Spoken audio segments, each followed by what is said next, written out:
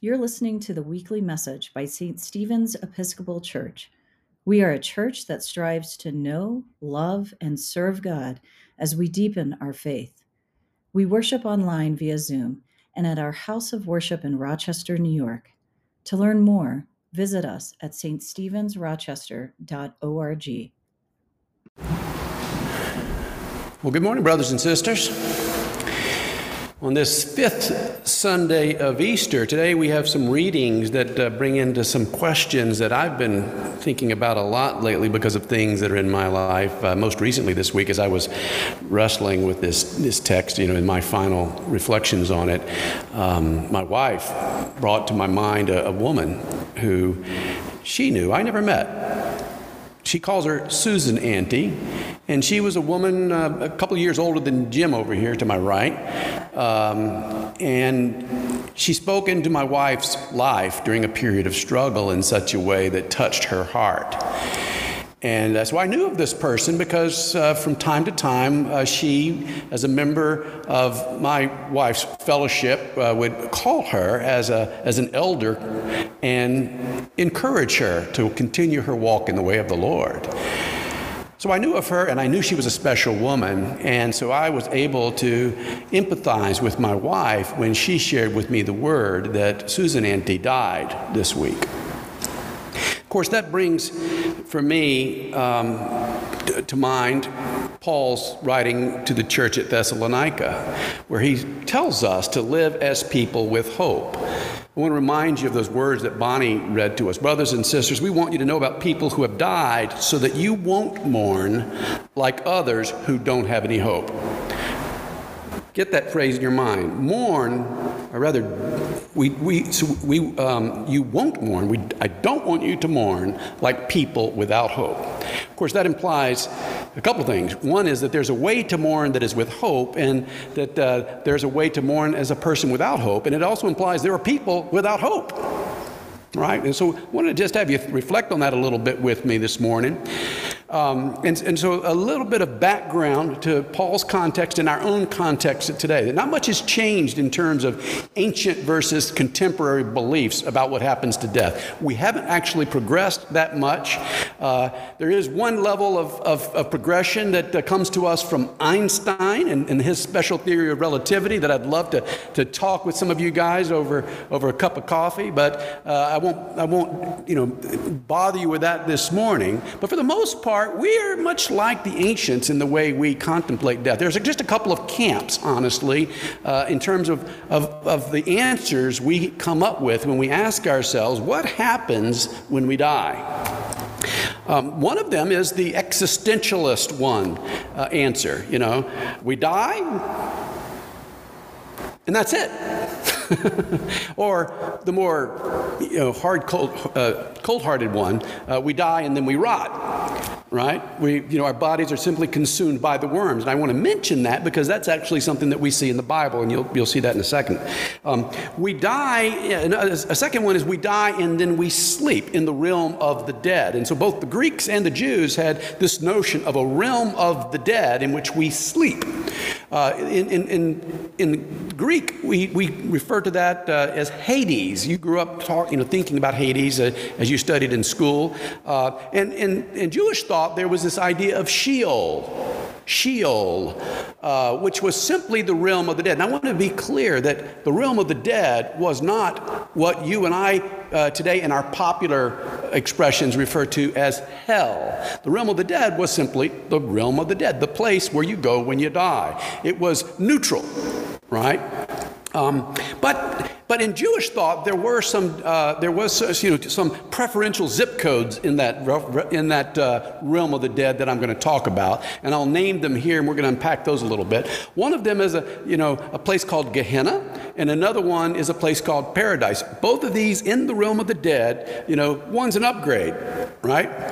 And then a third concept is that we die, and then some group called the righteous, whatever that means, receive spiritual bodies at the later of their death or the second coming. So in other words, if you die before Jesus comes, well, when Jesus comes, you would receive your spiritual body. And if you're alive when Jesus comes, well, then at that point, you'd receive your spiritual body. So that you should recognize, because that's what I shared with you is as Paul's understanding that he shared with us in 1 Corinthians chapter 15 and Romans and in Philippians, and throughout Paul's work, we see this understanding of his, which is very Jewish, comes right from the Pharisees. So we're going to unpack that a little bit. Let's talk about paradise. There's a lot of words that we use when we refer to paradise.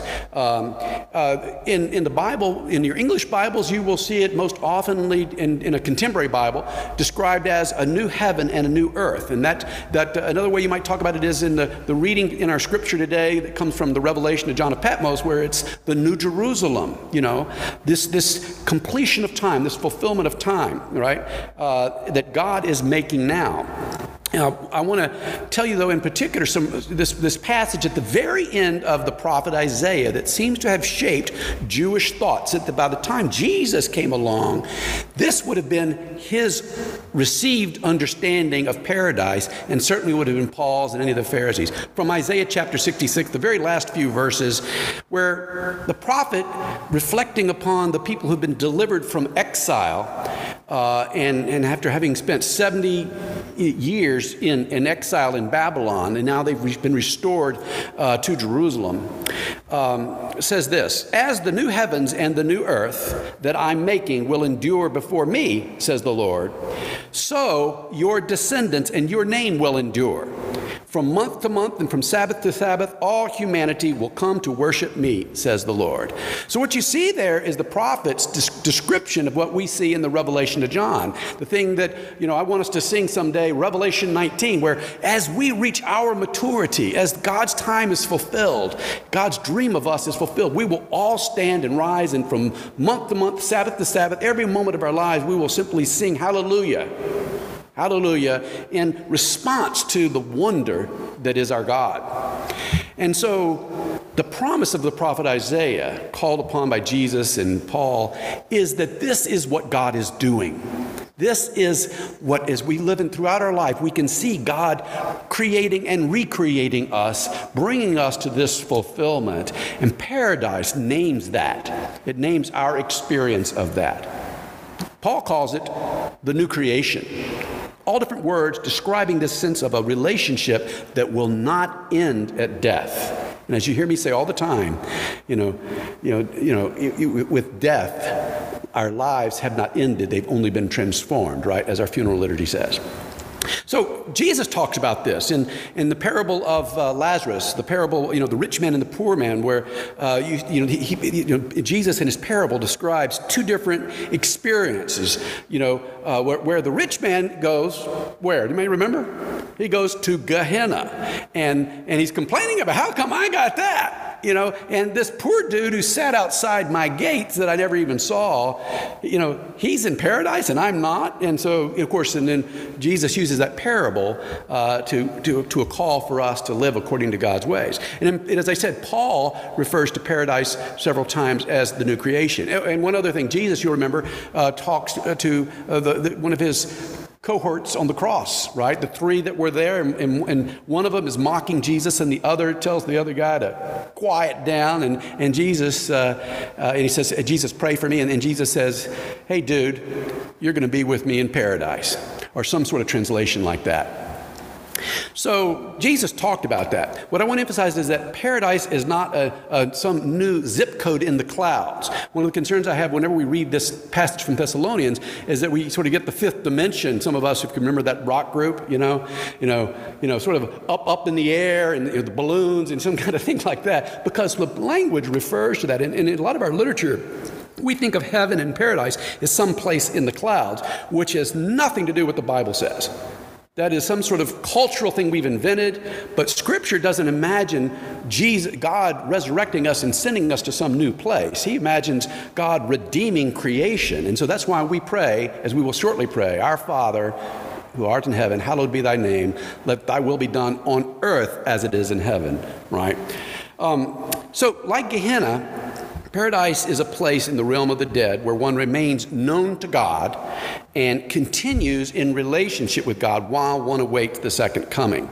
So let's unpack what Gehenna is. So Isaiah, in that passage, the last sentence of Isaiah says this. So these people that I just mentioned, who are the righteous ones, who have, I want to define that righteous now as those people who embrace the covenant that God has given us, who live and strive to live as best they can according to the covenant that God has given us.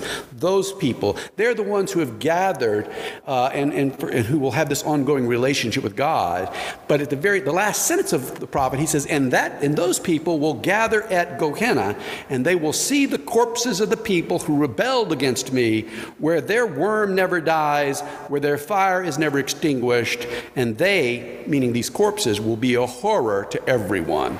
And so in the prophet Isaiah, he's describing a place known as Gehenna that is a place of God's judgment, a place where the people who had rejected God's covenant with us stay in the realm of the dead, but the worms never stop consuming them. The fire is never extinguished. And so we get this metaphorical language from prophet Isaiah. Now, what is Gehenna? Gehenna actually is a transliteration in the Greek of the Hebrew word for Valley of Kinnon. Valley of Kinnon. And it actually was the boundary marker, sort of like the boundary marker between New York and Pennsylvania. You know how your mapping software says, "Welcome to Pennsylvania"? Well, the Valley of Kinnon was a marker that said, you have now left Judah and entered into the land of the tribe of Benjamin. Right? It was a marker. But what happened there was very important. In ancient times, under King Ahaz, one of the Jewish kings, was one who rejected the covenant of God. He rejected the covenant of God, and instead he made sacrifices to the god Molech. And he made these sacrifices there in this Valley of Kinnon. And here's the thing that's challenging to us. The sacrifices he made were children. So they were executing babies and little children as though it was an offering to God, but not to the God Yahweh, to God Molech. And so this was a horrific place where there were all these corpses in Jewish memory remembered. Prophet Isaiah remembers it. And so it was a shame, and it was a place where we particularly manifest our rebellion against God. Jeremiah, the prophet Jeremiah, in two places, points to that place and names it as a place of the particularly intense wrath of God. What a horror it is to God for us to have so misunderstood God's desires to us that we offered up sacrifices of children, right? So that's where Gehenna comes from as a metaphor to us. It's what it is. And so that leads me to the question of the Easter hope, because Paul says that we're to live as a people with hope. I've told you, and I encourage you to go back and listen to the Easter sermon, we talked about how God deals with our sin as a timeout, a very long timeout, and that death terminates our fleshly minds and our fleshly bodies that have this virus that we call sin. So I encourage you to go listen to that. And so Paul says that God gives us the new creation, not when we die, but while we're alive now. So if you have been baptized, if you've been given the Holy Spirit, you've been given this gift of a spiritual mind that coexists with your fleshly mind, and God is about the process of transforming that spiritual mind as you live. And so we are to be transformed by the renewing of our minds. And Paul also says that God will give the gift of our spiritual bodies, as I said, at the later of our death in Jesus' second coming. I was listening to something by my mentor, Stanley Hauerwas, the other day, and he talked about hope. What is hope? So Gene and I were talking about this. What is hope? What does it mean to hope? And I want to distinguish between a Christian understanding of hope and what our society often thinks of as hope. We use that word to really to denote a sunny optimism, a sunny optimism. Like just no matter what happens, be happy, be cheerful, right? And we call that hope, which has very little to do with a theological understanding of hope that we receive way back from Aquinas and others as a theological practice, a theological virtue, right? And Hauerwas was reflecting on this fact, and he points out that, Aristotle and Plato they didn't even enlist hope as a virtue in their description of the virtuous life. Hope wasn't a virtue, but for us, it is. For us Christians, it is. So why is that? And he reflected on what hope is. And he talked about a book that he read from a guy who was a shepherd. And he told the story of how the shepherd was laying asleep one night and just looking up at the stars and had his flock before him. And he just lifted up this joyous prayer, says, I could have no other than this life. The shepherd's life is for me. This is the life. This life is sufficient for me. And so what this guy wasn't saying was, oh, my shepherd's life doesn't have any challenges. I don't have to worry about wolves that are going to consume my flock. I don't have to worry about being sick or any of that. No, but this life of a shepherd was sufficient for him. And Hauerwas's point is that is what hope is for us. When we say that this walk along the way with Jesus, this life that God has given us that has this promise of a relationship that will never end, even with our death. Well, hope looks like our accepting that and embracing that and saying, this suffices. Ça suffit, right? And saying, this is sufficient for me, and all I need is right here. And so walking in the way of the Lord will be sufficient. It'll give me everything I need to live, and I will find joy in that life. And therefore, there's this confidence. When we act such a way that we carry on with our lives, a confidence that God will cause our stories to end well.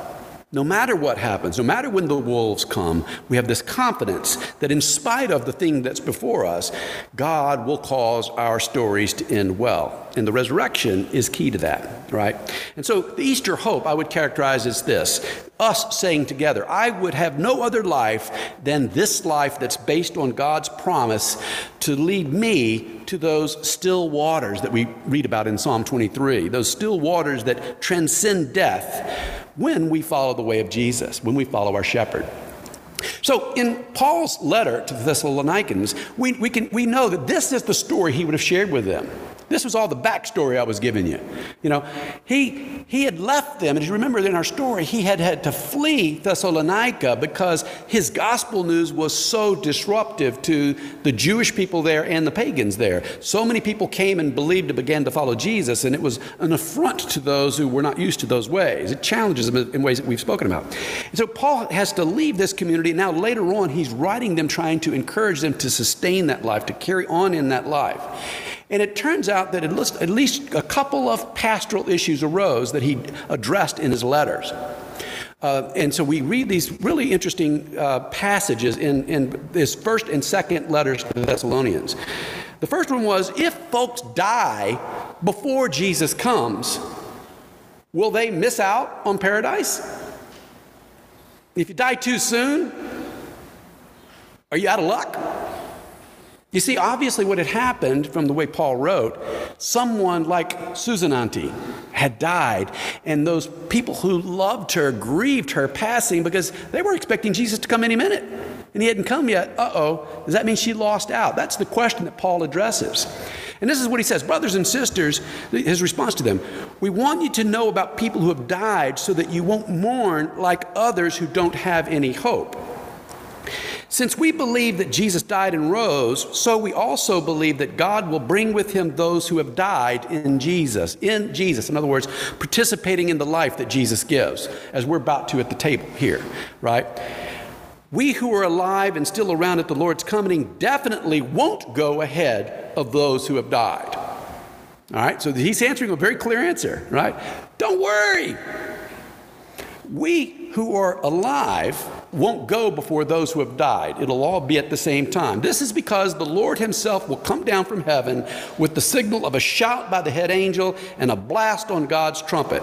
Now this language that Paul's using here is odd to us because we don't think in those terms. But for contemporary Greeks and people in the Greco-Roman Empire at the time, it would have been very familiar because what he just described is what's known as the Parousia, the thing that always happened whenever Caesar entered a town like Thessalonica.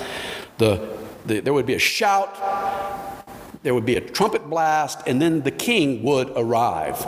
And so what Paul is simply saying is, when Jesus comes, he will come in all his royalty, and you don't need to worry about your loved ones missing out on it, because they will get their spiritual bodies at the same time as you, and we'll all go out there to greet Jesus and bring him home to us. Basically, pastoral letter, what he wrote. So when he says we will be taken up together with him in the clouds to meet him in the air, he's evoking something, the language that described this advent of the Lord that we see in the prophet Daniel. So he's just quoting a familiar Jewish understanding that was apocryphal. It was apocalyptic. So it was a metaphorical language. And that way we will always be with the Lord. Right? So that's the first pastoral question. So real interesting question, I think, in a pretty clear answer. We will all be resurrected together and given our spiritual bodies together no matter when we die. Second pastoral event came up. This one you find in the second letter that we have, 2 Thessalonians. Real interesting. See, there was an event that happened in history that almost happened, actually, and that the Jews were very concerned about happening, and that was this: there was a Caesar, an emperor who rose to become Caesar. He was the son of Germanicus, who was the guy who conquered all of the German tribes, the northern tribes, the fierce tribes to the north of Rome. His son becomes, because of the political power that he got, rose and became the emperor, and he was an incredibly evil man, and this happened in 39, so just a few years after Jesus died, and at the same time Paul's at Thessalonica, and he decides that he needs to be really bullheaded and insistent upon emperor worship. Caesar Augustus, the August one, he should be worshipped. So wherever there were temples, they need to stop worshiping whatever they are, and worship the Caesar, right? And this happened from time to time among the Romans. But the important point is he did away with the grandfather clause that prevented this from ever applying to the Jews, which was a deal the Romans had made with the Jews when they conquered them.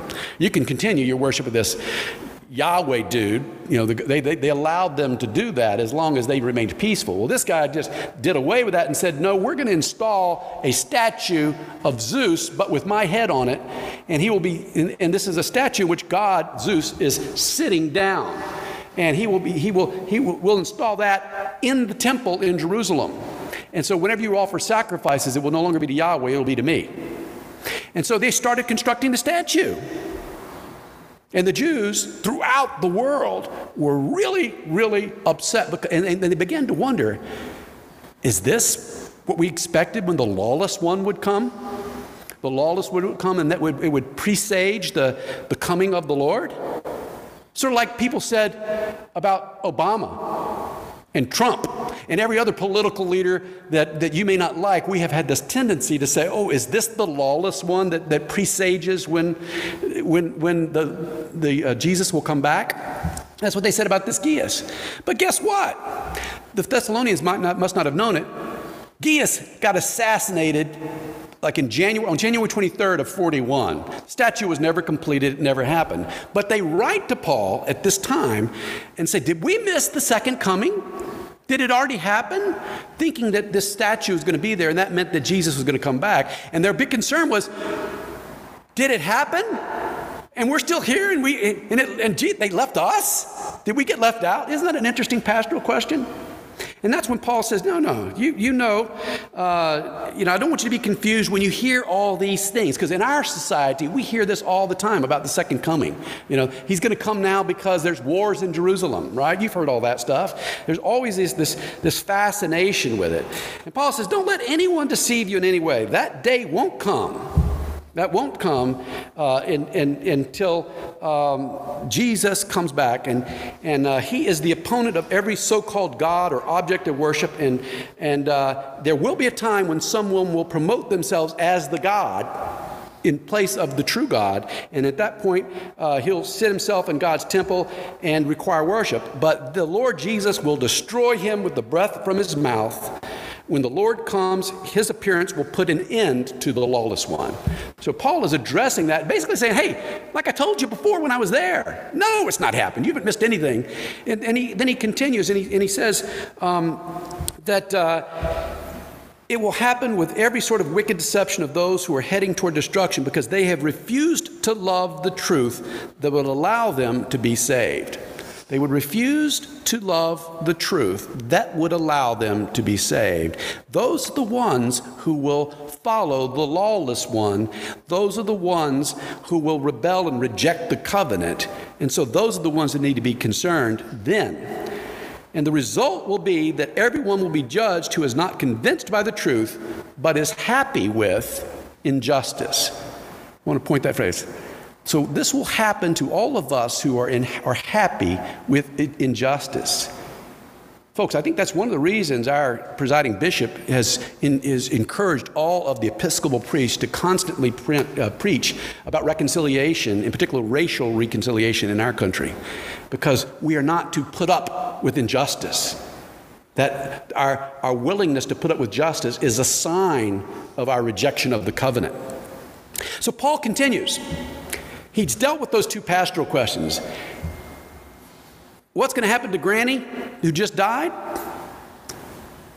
Did we miss the second coming? And he says, hey guys, focus on what matters. Live now as children of the light. He says, I don't need to write to you about the timing and dates. You shouldn't be fascinated with this kind of stuff. You know very well that the day of the Lord is going to come like what? A thief in the night. I see some of you wording that, right? You know that well. Jesus talked about that, right? And so when the Romans say there is now peace and security, at that time, sudden destruction will attack them like labor pain. So when Jesus comes, it'll be like labor pains start with a pregnant woman, Paul says. I'm not sure what that means because I've never experienced that, but some of you, I can see you nodding your head. So, yep, that like a thief in the night. And they definitely will not escape. And the result will be that everyone will be judged who's not convinced by the truth. So what Paul says is, so don't let that day catch you by surprise. There is no reason for that day to catch you by surprise. You know it's going to come like a thief in the night. You know you won't know when it's going to come. So the thing for you to do is not to focus on otherworldly things and have your eyes wondering about how you can escape from this world, but focusing on how you live in this world today. Don't live as children of the darkness. Live as children of the light, Paul says. We don't belong to darkness. Which brings me back to Susan Auntie. You see, Sagina was explaining to me how she went. There were signs that she was ill. Her family had started to notice those. She had started to notice those. But she went to the doctor, finished her medical appointment, walked down the hall to the doctor's office, and was gone right there in the hallway, like a thief in the night. None of us know when we will go. None of us know when our time with our loved ones will end. None of us know when our time on earth to embrace the covenant of God will end. It can come at any moment for us, this death. So the question for us is to ask, how are we going to treasure our days today as children of the light? How are we going to live? So Paul tells us, grieve as people with hope, because God has provided this way that our relationship with God does not end with our death. And then he also says, but live today as children of the light, which is to say, focus on what it means to follow Jesus in every moment of your life. And this is how he ends that passage. Since we belong to the day, let's stay sober. He names 3 things that I hope you will see in your bulletin over and over again. We practice these, we rehearse these. He says, since we belong to the day, let's stay sober, wearing faithfulness and love as a piece of armor that protects our body, and the hope of salvation as a helmet. Brothers and sisters, that's easy to say and hard to do, and that's why shortly I'm going to invite you to the table to practice that. We hear God's word in the liturgy of the word, and our responses properly to those are faith that trusts in that promise, hope that brings that light in from, that is of some future event into the present and transform the way we see our world. So we're able to say, this is the only life I would want, this following of Jesus. And then the love, that caritas, that charity that moves towards our brother, moves towards our sister, embracing them with that love that builds them up and speaks God's word of yes to them while we still have a chance to say that word. Because that time can come like a thief in the night. In the name of the Father, and of the Son, and the Holy Spirit, amen. Thanks for listening to this week's sermon, and we hope you're able to join us next week.